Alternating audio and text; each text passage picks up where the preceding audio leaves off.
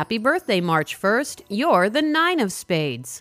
Also known as the 9 of nines, since this card embodies all the qualities of the other 3 nines in the deck. Smart and sociable, you love to mix and mingle, though there's bound to be losses for this 9, and they may be forced to give up a part of their personality, such as how they deal with relationships or finances, just so they can be born anew. They can enjoy more success once they embrace their spirituality or psychic side. The 9 of spades do well in business and likely have what it takes to be successful financially, though karma with the King of Hearts makes them strong-willed, sometimes to the point of being a bully. In relationships, they have all the charm and emotional power they need to attract a mate when they want one, though as a 9, they may experience loss in love. Famous 9 of spades include artist Norman Rockwell, director Ron Howard, and Who singer Roger Daltrey.